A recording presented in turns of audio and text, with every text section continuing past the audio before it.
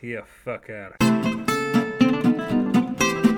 Hello, my squirrely girlies. This is your ratty Matty Sanborn Smith and his chinchilla in Manila, beware the hairless mole rat. Because the boy is homesick and making a coughing snotty racket, and everywhere else I go there are people and noise, I'm recording this in my ex-wife's car in her garage, sweating off things I forgot I had. So if you're unhappy with the next few shows, I encourage you to blame the boy's immune system. Today's story is like a James Bond movie with all the good stuff removed. Don't worry, the good stuff is the worst part anyway, I think. Maybe the heat's getting to me as I read this. I don't know where you are, but here it's 110 degrees in the shade.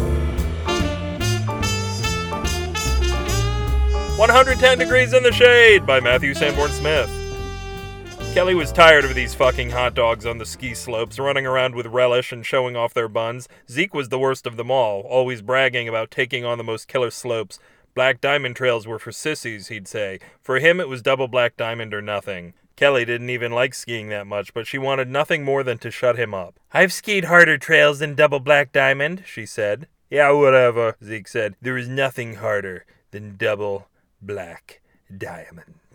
"Oh yeah? Watch this. I just made this up. I call it the Triple Green Hexagon Trail." And Kelly zipped down what nobody knew was actually a trail. It was a 75-degree slope that went directly through a tree and into a village with sewage overflow. Once Kelly got back up the mountain, she was given a trophy which, like her trail, had not previously existed. The other skiers created it on the spot using someone's ski boot, various hair care accessories, and a bird one of them had caught. There was a wild round of applause. Kelly said, "I don't ever want to hear another word from you, Zeke." But Zeke made Kelly and everyone else around hear 4 words. "Quadruple Orange Octagon Trail!" And he jumped into her trophy and sped down the hill. His trail consisted of ricocheting off the spinning rotors of a low-flying helicopter, making a cheese Danish in an easy bake oven he somehow produced out of nowhere, and heading straight down a 90-degree slope, which, before pioneers like Zeke, had been known as falling off a cliff. The whole crowd peered down at Zeke's body hundreds of feet below them. In the echoing valley, his words rang out. "I may have broken my back, but I'm still the best skier that ever screamed in boastful agony." The crowd went nuts, created a new trophy made from grape nuts, silver paint, and an old television set, and threw it down to Zeke.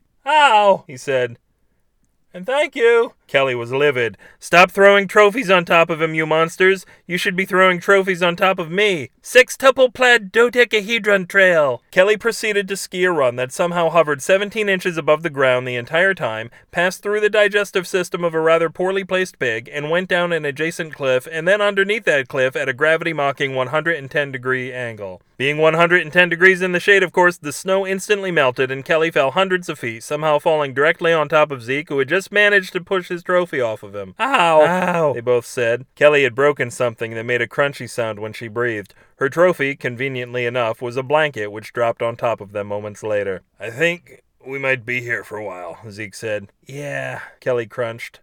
I'm a Sagittarius," Zeke said. It was well enough that they were going to get to know one another in a deeper way, because nobody up above really wanted to go get them. "Fuck those hot dogs," everybody said, and enjoyed a lighthearted frolic on the bunny slope. If this story went down on your slope, you can slalom it and other cold twisties at the URL of the skier named Cal, bewarethehairymango.com. Shave incompetently in the comments for this post, or monkey mail me and find out Mary, where's she going to at Matthew@bewarethehairymango.com, or take the last train to Crapsville at bewarethehairymango@gmail.com. This past VE Day, the SF and SF signal totally stood for submarine farts, the real cause of the destruction of the German U-boats. And the U stood for And the V stood for victory. And the E stood for Europe. sfsignal.com. Do something nice for your money and send it on a one-way trip to ecstasy in my disco party candy-coated amusement park alcoholic roller derby comic book action film race car confetti-filled orgasm banquet of a wallet through the donate button on the homepage. It's been proven to be the only way to let your money know you love them. Tweet to all your ear buddies that the one advantage of following me at twitter.com/upwithgravity is that they can bask in my wisdom without having to hear my voice. It's like having this show closed captioned for the Matthew impaired, and there are a heck of a lot of those people. This podcast slides gooily from the splitting birth sacks of a 12-legged whatever the fuck that thing is and spills all over your freshly toasted Creative Commons Attribution Non-Commercial Share-alike 3.0 unported license. Once I was a mess, but then things fell apart and I became Matthew Sanborn Smith, telling you that Monday I've got Friday on my mind, but Tuesday I'm totally thinking about that lunch I had last week Sunday with the crispy breadcrumb topping in the vanilla mayonnaise water. Good night. If this story went down on your slope, you can slalom it and other cold twistles. No. Alright, you don't have to write in and tell me it sounds better from the car. I know it does. No, I'm not doing all the other shows from the car.